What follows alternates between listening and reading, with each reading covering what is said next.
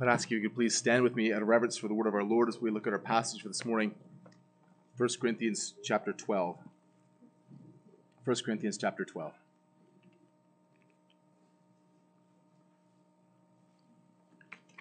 Now concerning spiritual gifts, brothers, I do not want you to be uninformed. You know that when you were pagans, you were led astray to mute idols, however you were led. Therefore, I want you to understand that no one ever speaking in the Spirit of God ever says Jesus is accursed. And no one can say Jesus is Lord except in the Holy Spirit. Now there are varieties of gifts, but the same Spirit.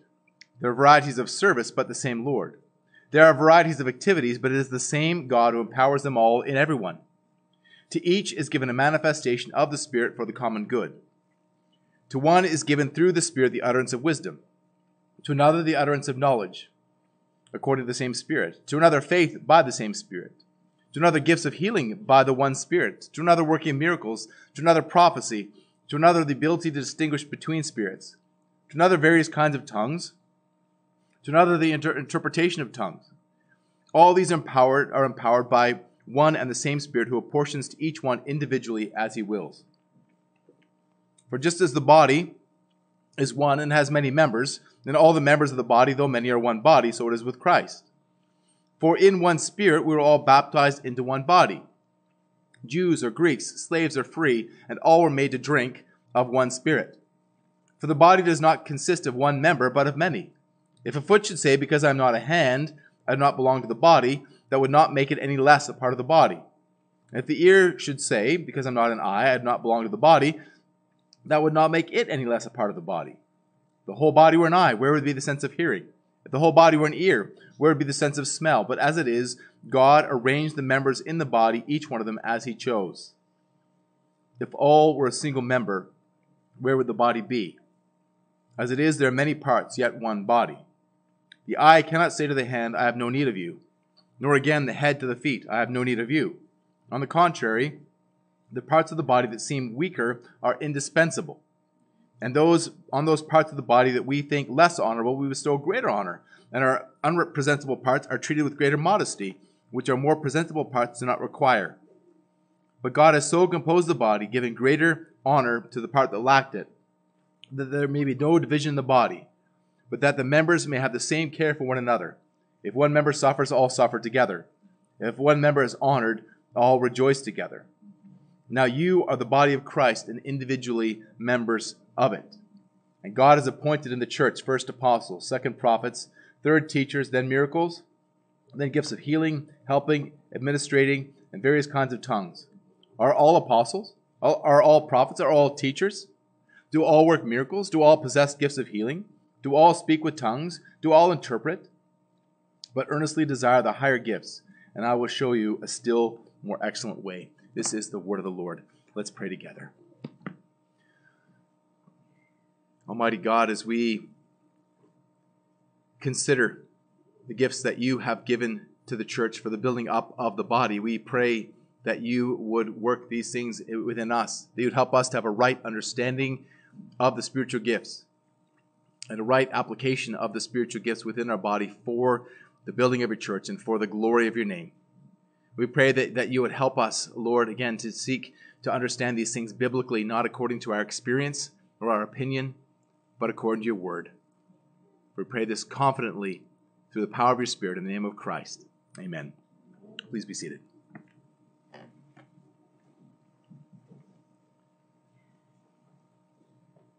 So many of you will remember that in 2019, that Pastor Joshua and Abigail and I went to South Africa and Mozambique and Malawi, primarily to visit the Shanes and to bring Megan back from her time there with them. But when we first arrived in Mozambique, I was waiting in the vehicle for Nate, and a man approached the truck offering to sell me what looked like a gold nugget. I declined. I wasn't about to buy a gold nugget from a guy on the street. But Nate told me that black market precious metals and jewels are a massive industry in Africa. Many years ago, Reader's Digest warned of the danger of of street corner emerald dealers in Zambia. The story is also told of the related danger of on the street corners from missing traffic lights. Now you're probably wondering, what is the connection between emerald dealers and stolen traffic lights? Well, you see, people are actually stealing traffic lights and selling bits of the green glass to naive tourists, saying that they're emeralds. Now, I don't know if they're selling the red glass as rubies and the yellow glass as yellow diamonds, but these thieves pose a danger to buyers and to drivers. So if you're traveling to Zambia, be careful of counterfeit emeralds and missing traffic lights. But there's another counterfeit that has reached epidemic proportions in North America and has been exported all over the world, especially to Africa. And this counterfeit poses a far, far greater danger than almost anything I can think of. It's a counterfeit gospel.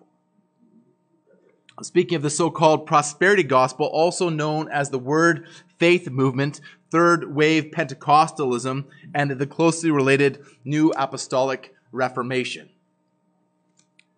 Most of us have watched the documentary American Gospel, Christ Alone. And in this documentary, it is revealed how this false gospel has spread over much of the world from North America. And that Africa has been particularly infected with its false healings, false deliverance, and false teaching. When Pastor Joshua and I were in Malawi, we witnessed some of the evidence of this during our brief visit there. Zambian pastor Conrad Mbewe says this false gospel has virtually replaced the actual gospel in Africa. He says that it is quite rare to hear sermons about sin and repentance, so salvation has essentially been redefined as deliverance from sickness and poverty.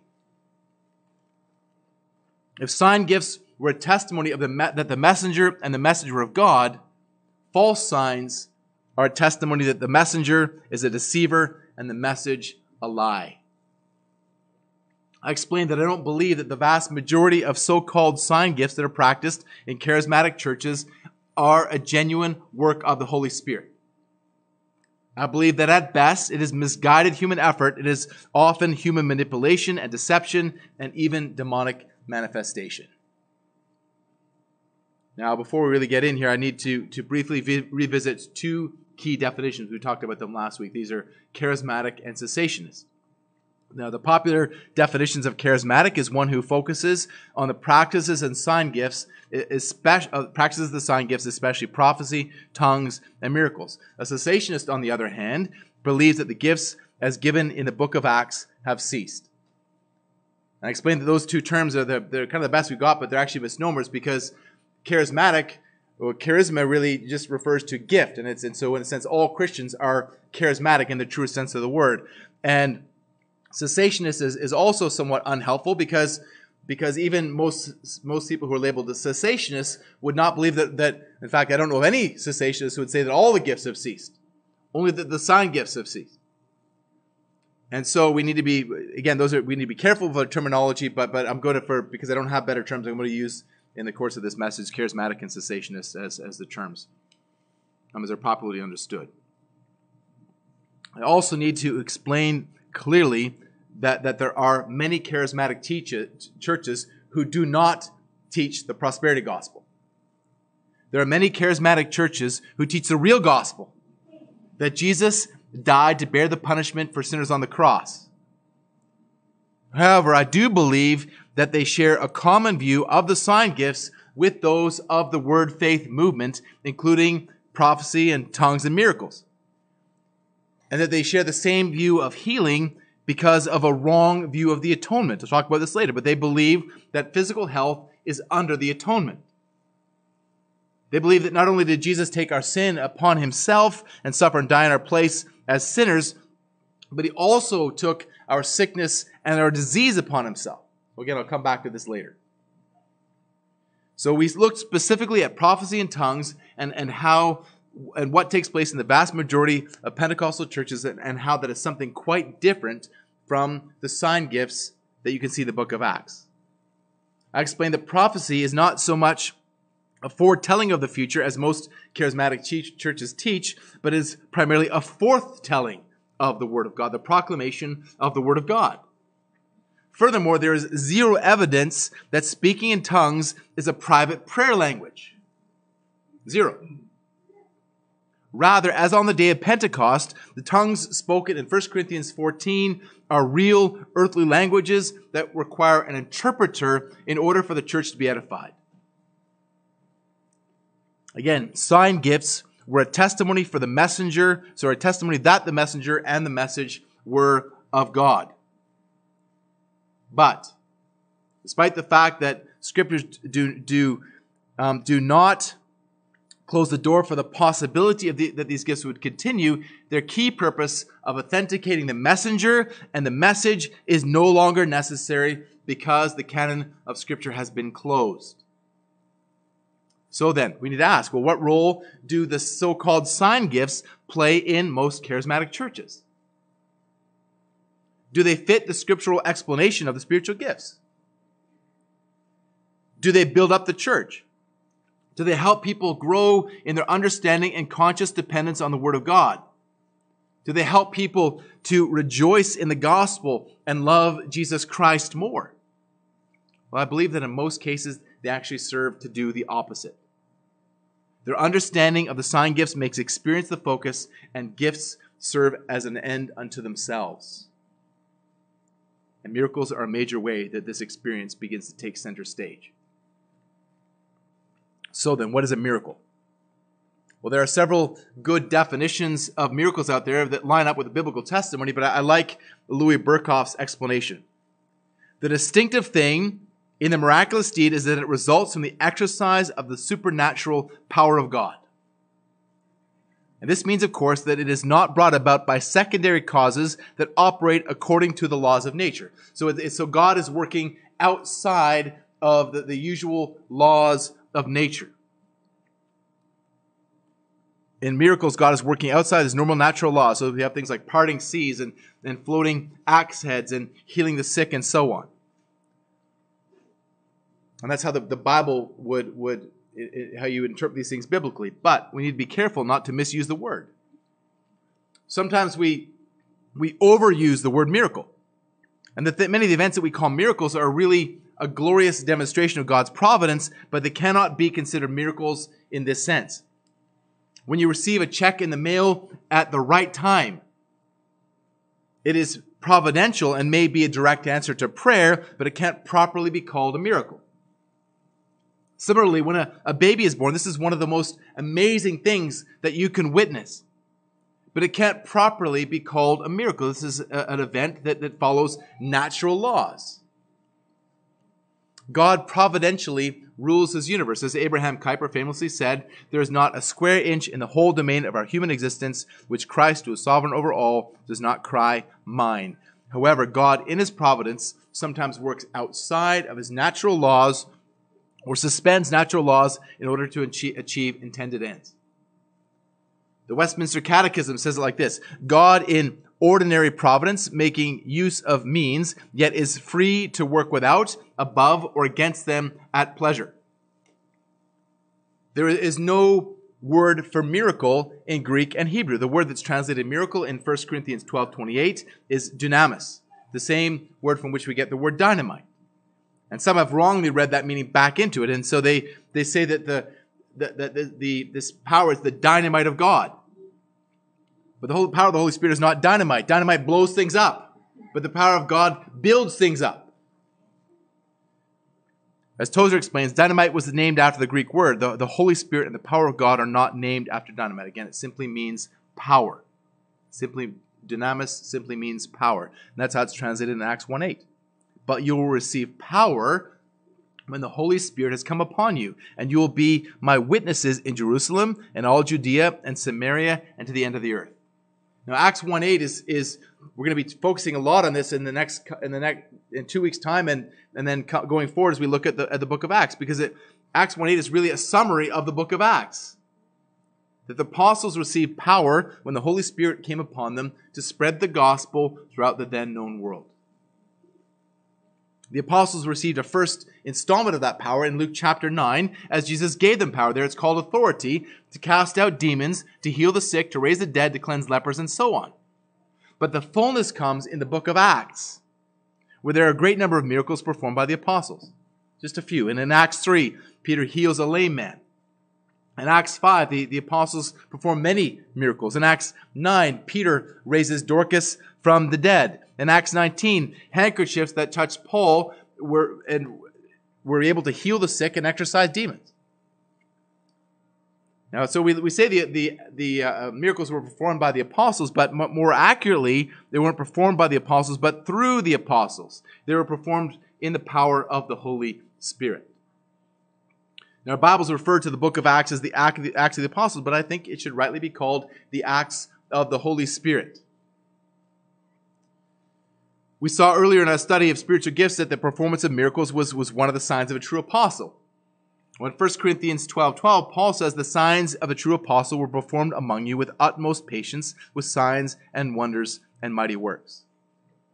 So this then takes us to the reason for miracles. It's common for cessationists to say that the Scripture's presentation of the purpose of miracles indicates that they're not occurring today. And Hebrews 2:4 is commonly cited. God also bore witness by signs and wonders and various miracles by gifts of the Holy Spirit distributed according to his will. So the premise of that argument is that Hebrews 2:4 and really 1-4 says that miracles were only given to confirm the message that the message of the gospel is from God. The second premise is that the canon of Scripture is closed. And the conclusion is, therefore, we no longer need miracles to affirm the messenger because we have the completed message. And the second conclusion is then that miracles have ceased. Now, I agree with the statement that miracles affirm that the messenger is sent by God. But I disagree that that is the only reason for miracles. This really, what you're seeing here is a logical fallacy. It's begging the question. It's drawing a conclusion based on an unproven premise. The conclusion that miracles have ceased on the assumption that miracles only occur as signs that were an endorsement of the messenger of the message in the early church. Hebrews 2:4 doesn't say that. It only says that the truth was confirmed by miracles. It does not say that miracles only confirm the truth. Nor did miracles always confirm the truth. There are real signs that are performed by false teachers. Even Judas healed the sick and cast out demons. So we can't take one stated purpose of miracles and reduce God's purpose of miracles to that alone and then conclude that therefore they have ceased. While again, it is true that one reason for the miracles to endorse the message, and it can be demonstrated from Scripture, that was not the only reason for miracles. For example, you can't conclude that the walls of Jericho falling, the sun standing still, or crossing the Jordan on dry ground under Joshua's leadership were to confirm him and his message. Nor can you conclude that Elijah being fed by ravens or resurrecting the widow's son can be only to confirm him and his message. Nor can you conclude that the miraculous deliverance from Peter from prison on one occasion and Paul and Silas on another were only to confirm them and their message. Millard Erickson, in his systematic theology, points out that there are at least three purposes for miracles. Most important is to glorify God, right? To give God the credit, not the human agent. Second, and this is the one that's here, is to establish the supernatural basis of the revelation. That's why they're called signs. And three, to meet human needs. Jesus having compassion on the needy, hurting people who came to him is one of the purposes of his miracles. This is because it's who God is. God is a loving and compassionate God. God has not changed. God is still a wonder-working God. God is still a loving God. He still responds to the prayers of the people, even to the point of the miraculous. So to these three given reasons for miracles, to that I'd add a fourth clear biblical reason for miracles, and it's directly from our text this morning. For the building of the church in love. That's the reason that Paul gives here in 1 Corinthians 12 for these gifts is for the building up of the body. Remember, the gifts themselves aren't the point of 1 Corinthians 12. The gifts, including miracles, are to be used for the common good. You can do all kinds of things, Paul continues in 1 Corinthians 13, but if you do not have love, you gain nothing. So then I cannot comfortably say that miracles have ceased. However, I do agree that miracles have largely ceased, at least in the purpose of confirming the messenger and the message, because we can now confirm the messenger and the message through fidelity to the Word of God. You can test whether a messenger and a message is from God is by how it measures up with God's Word.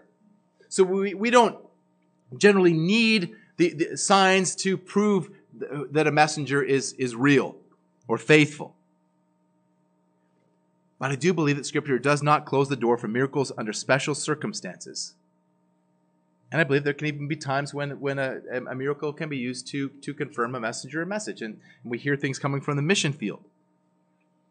Where again, we talked about this last week, where someone will speak in tongues. And I'm not saying it's as common or to be expected, but that I've heard clear testimony of faith from faithful missionaries who said that they spoke to an unreached people group, the people understood it in their own language. But again, we can't rely just on testimony. We have to go to the Word of God. We're going to hear later of miraculous healings that are associated with C.H. Spurgeon. But even with Spurgeon, you can't rely on Spurgeon's testimonies about Spurgeon. You have to come back to the Word of God. Even most cessationists would pray for healing. And if it does take place, they would admit the possibility of it being a miracle.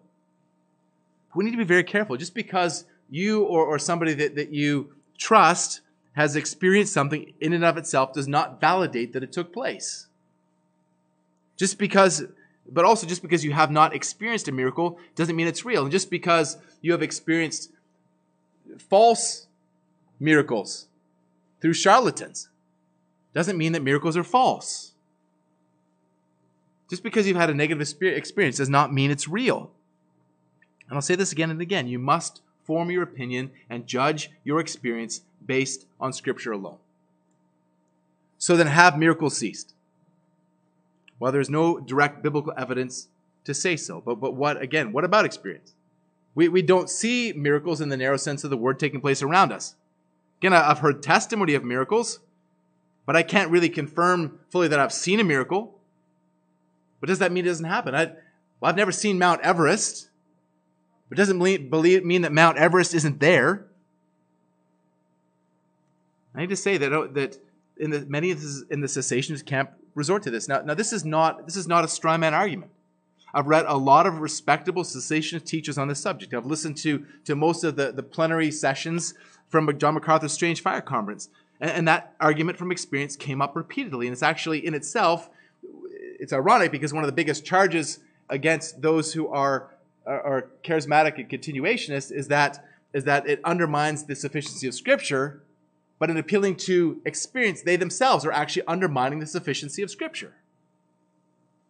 Experience is not authoritative, one way or the other. It's easy to misinterpret experience in one way or the other. What can be deemed miraculous might be a misinterpretation of events.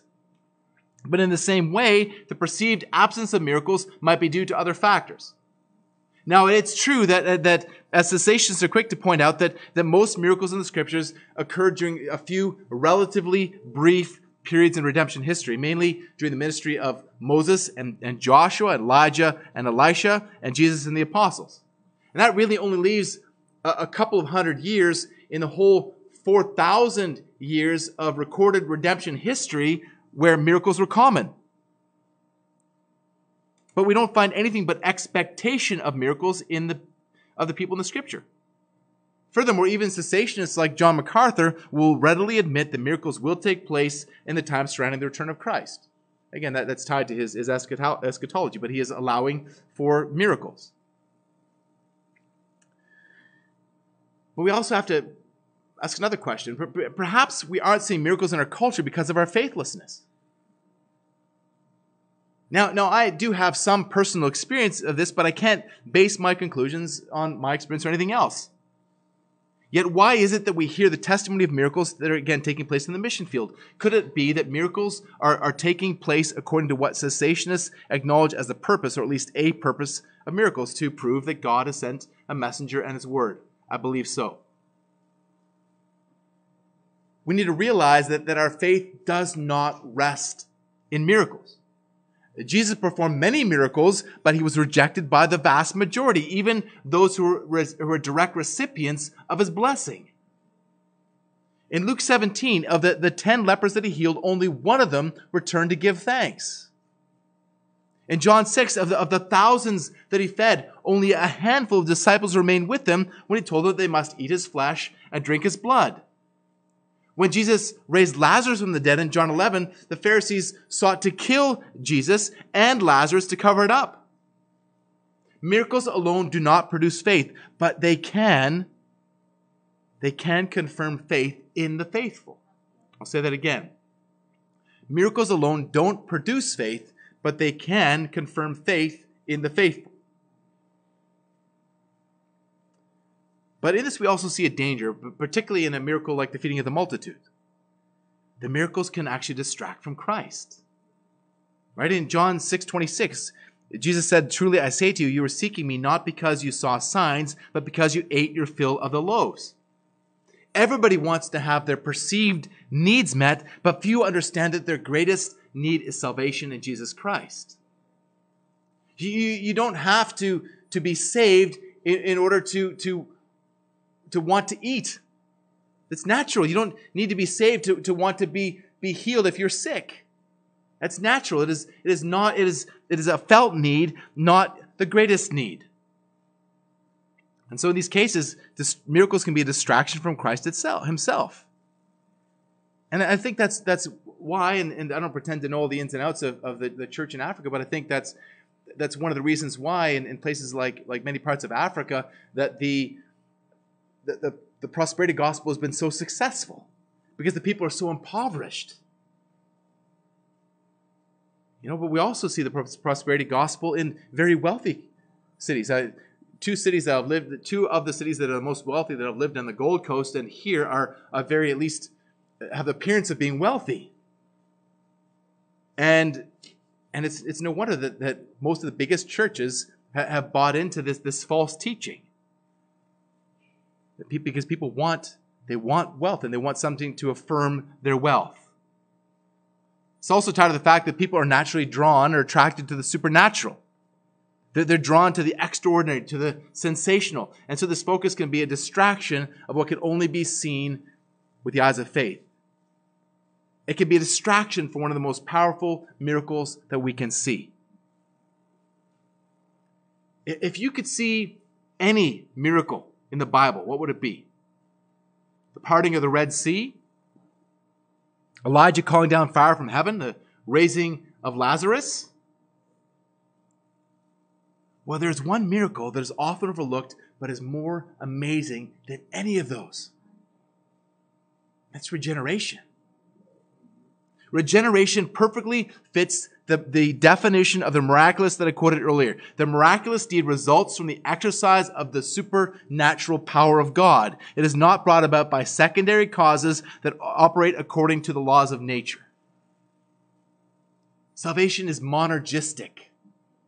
The work of regeneration, when the Holy Spirit takes out a stony, dead heart and replaces it with a heart of love for Christ. That is one of the greatest miracles that takes place on the planet, and you and I are recipients of that miracle, and we see it happening time and time and time again. May nothing ever distract us from the glory and the wonder of the miracle of regeneration. So with the time we have left, I want to look briefly at one of the most common miracles claimed today, that of healing. Healing is also the most common miracle testified to in the Scriptures. In 1 Corinthians 12:9, gifts of healing are listed among the spiritual gifts of the church. So let's then look at the spiritual gift of healing.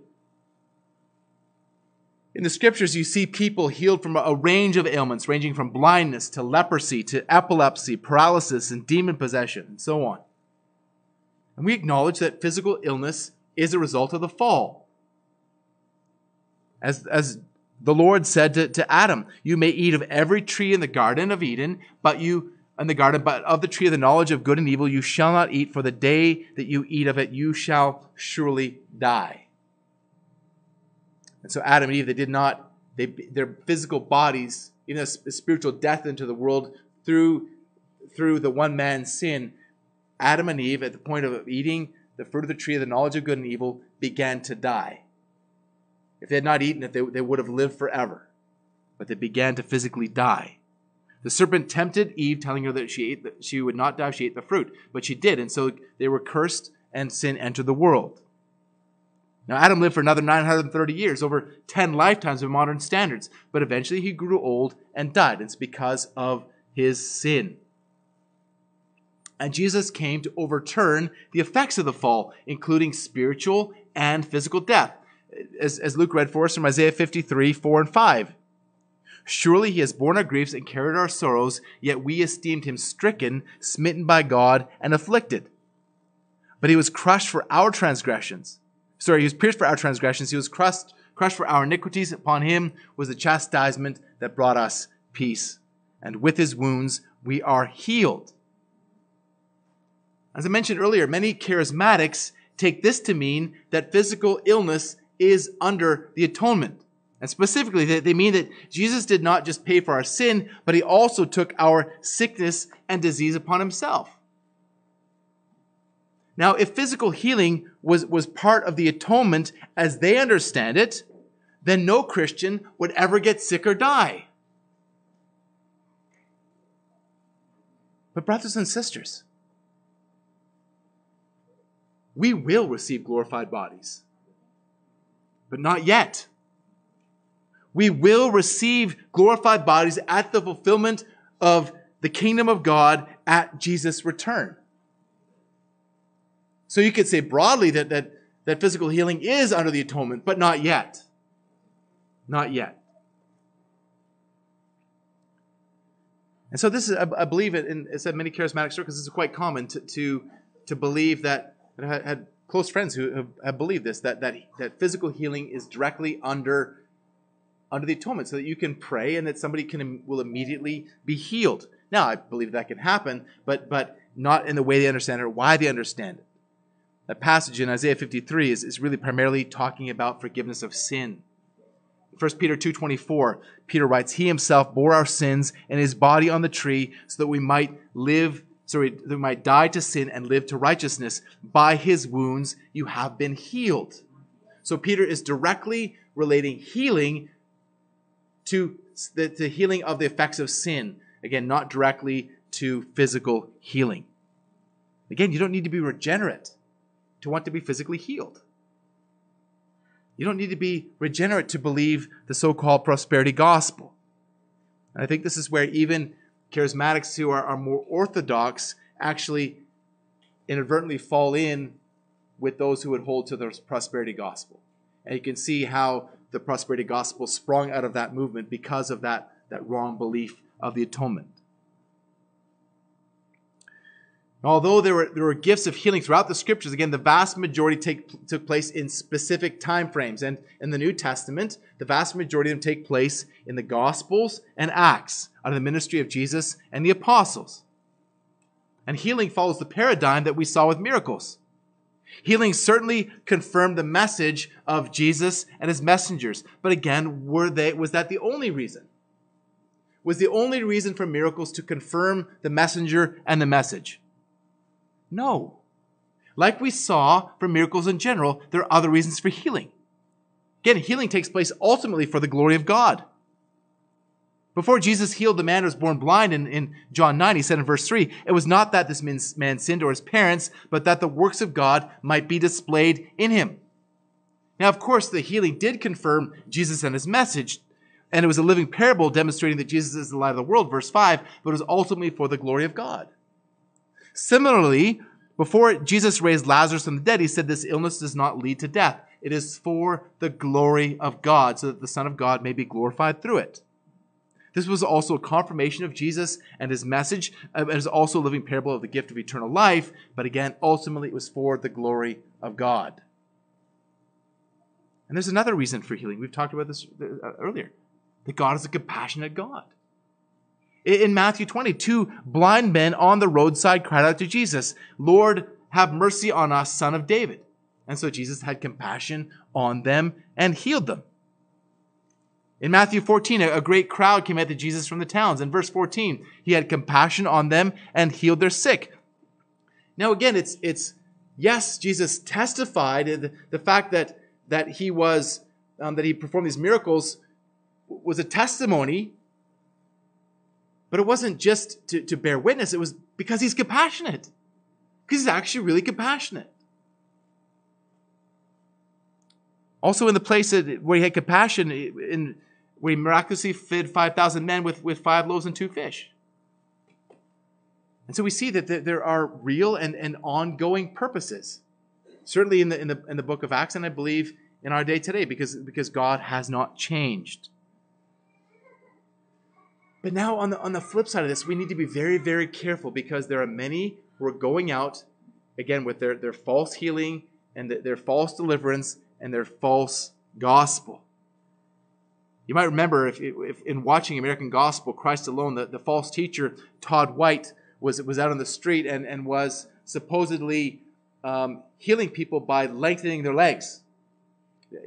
Most of you have seen that. And when they slow the clip down, you can see that all he's doing is bending the person's heel in a certain way to make it look like he's lengthening their leg. It's an illusion.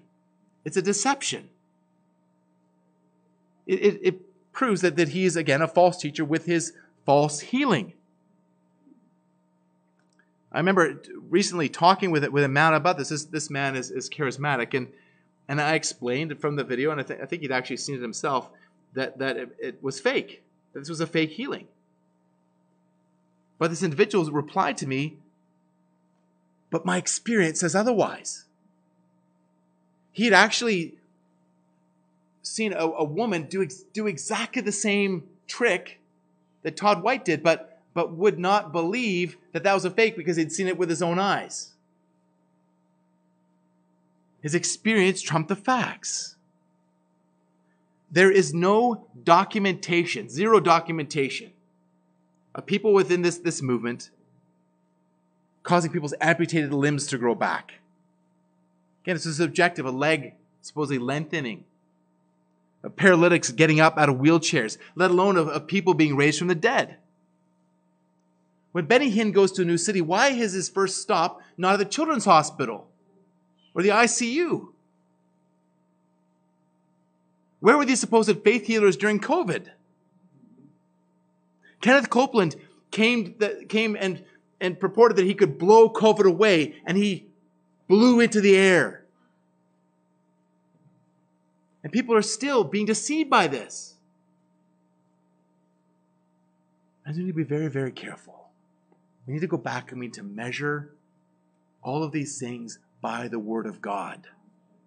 We can see from the Word of God that these men are charlatans, that they are frauds because of these fake miracles and because their message does not line up with the Word of God. I want to spend just a few minutes dealing with demon possession and exorcism, which is considered part of healing, part of the gift of healing. To my recollection, I've never actually taught on this, whether we can or should engage in exorcism today. And there's a reason why, because it's very rare in the Scriptures. In fact, in the Old Testament, there's really the only case that some would believe possibly was demon possession is that of King Saul. When he has a harmful spirit of the Lord, there's some that would say that is demonic possession. It possibly is. He certainly was acting like he was demon-possessed. But even in the New Testament, again, it's very, very rare. There's only a few instances in the Gospels and only 2 in Acts. We'll talk about these when we get there, but it's very, very rare. There's 3 in Acts, 2 at the hands of Paul, and then the failed exorcism by the sons of Sceva in Acts 19. The English word exorcist comes from the Greek word exorcizo, which is found only in Matthew 26:63. And the word had the sense of adjuring or charging an oath, with an oath. And the noun form is only used once in Acts 19, by the failed attempt of the sons of Sceva.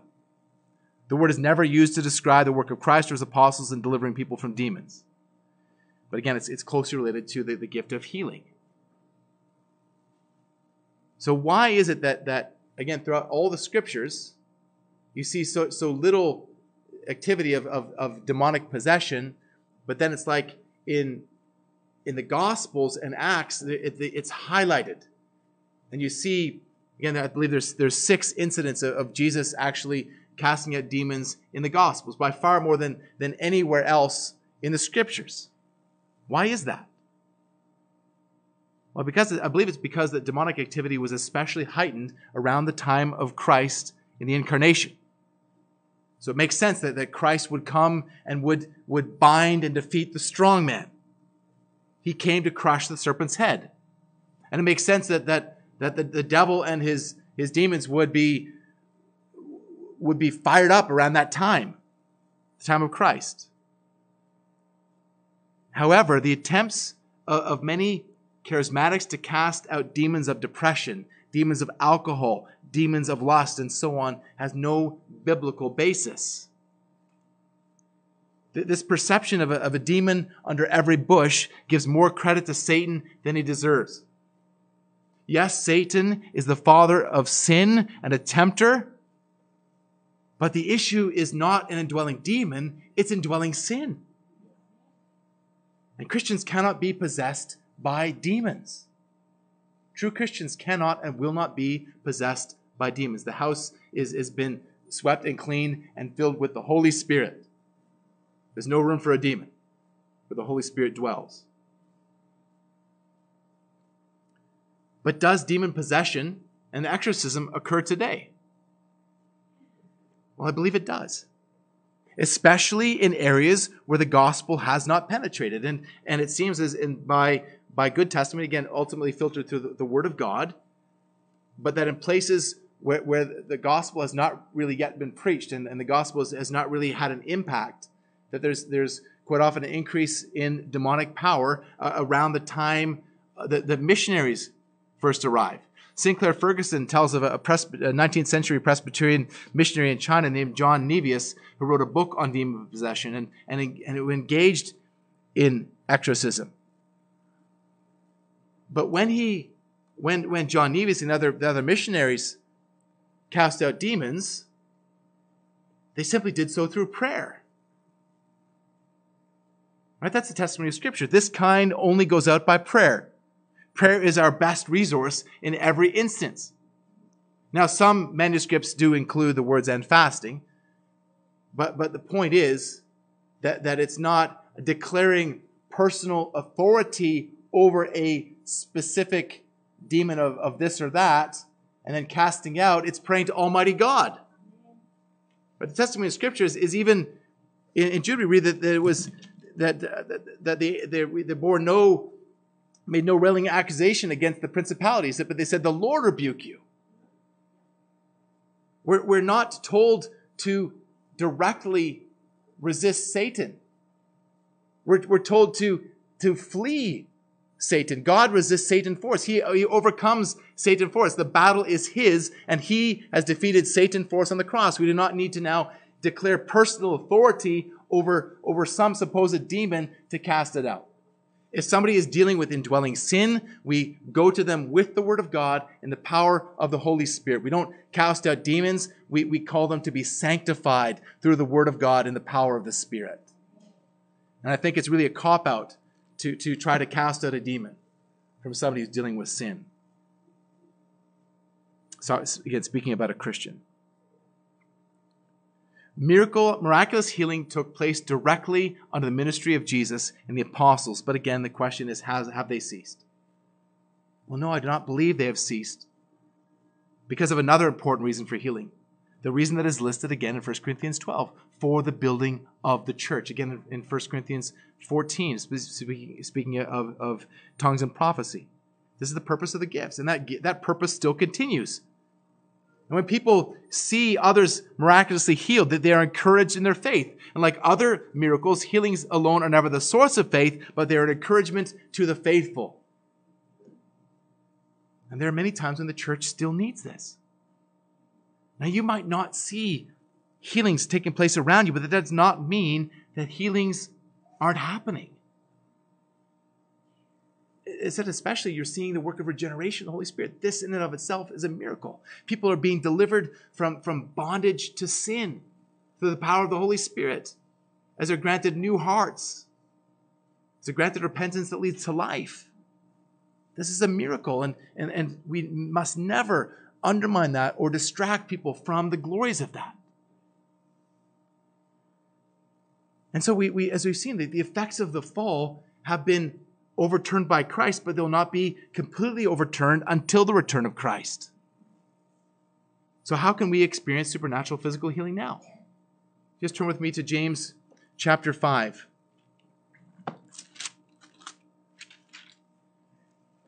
James chapter 5, 13 to 16, just briefly. Is anyone among you suffering? Let him pray. Is anyone cheerful? Let him sing praise.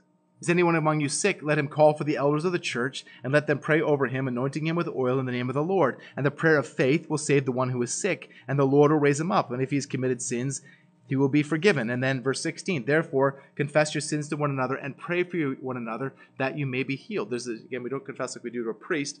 We're all priests, but but confession is a means of grace. Confession to one another. But here you see, this is a command, and there's no sense here. There's no sense that what was taking place in James has ended or would end before the return of Christ.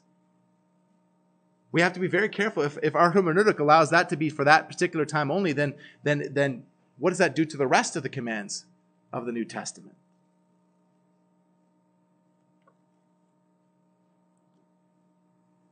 Now, you all know of C.H. Spurgeon, the Prince of Preachers. And Spurgeon is awfully quoted. I don't think Spurgeon said very much that wasn't quote-worthy. But not many people know that Spurgeon actually also had a healing ministry. Conwell's 1892 biography of Spurgeon wrote that no man, probably in England or America in this century, not in the 19th century, has ever healed so many people as did Mr. Spurgeon, although he was not himself a physician and never wrote prescriptions. There are now, this is a quote, there are now living and worshiping in the Metropolitan Tabernacle hundreds of people who ascribe the extension of their life to the effect of Mr. Spurgeon's personal prayers. They have been sick with disease and nigh unto death. He has appeared kneeling by their beds and prayed for their recovery. Immediately the tide of health returned, the fevered pulse became the calm, the temperature was reduced, and all the activities of nature resumed their normal functions within a short and unexpected period. Now we don't hear about that. But this is really an obscure fact about Spurgeon, but hundreds of people. And so I wonder if maybe one of the reasons why we don't witness miraculous healing in the same way that Spurgeon did is because we don't do what Spurgeon did. We don't pray like Spurgeon did.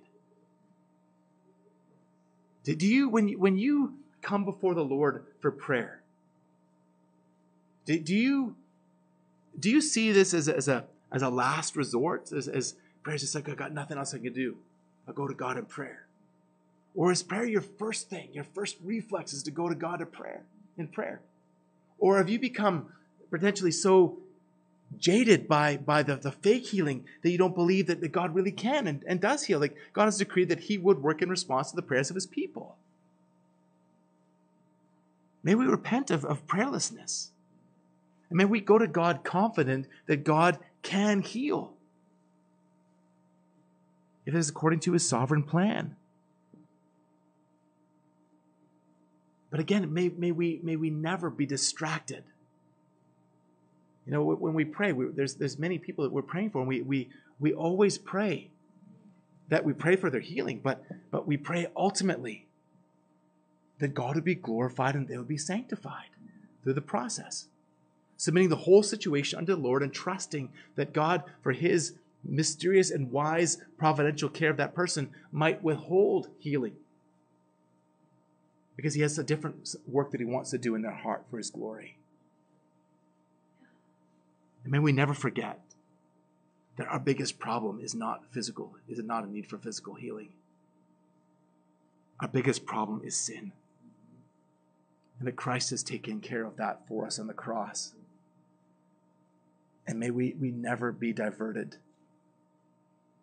from praying most for people beyond their any need for physical healing is there most for forgiveness of their sin. May we never forget what Christ has done for us, so that if we face physical illness, and if the Lord tarries, all of us will. And all of us will leave this life if the Lord does not return first. May we never forget that our greatest needs have been met. That we have been forgiven. That Christ has paid the debt that we could never pay. He has lived a life that we have never lived. And that we can trust that even if God does not heal us, that we still know He loves us because He sent His Son to die for our sins. Let's pray together. Almighty God, as we consider your omnipotence, Lord, we think of the wondrous miracles that you have accomplished. We realize that the greatest miracle that you have ever accomplished is regeneration in the heart of a sinner, that you have caused us to be born again through the power of your Holy Spirit.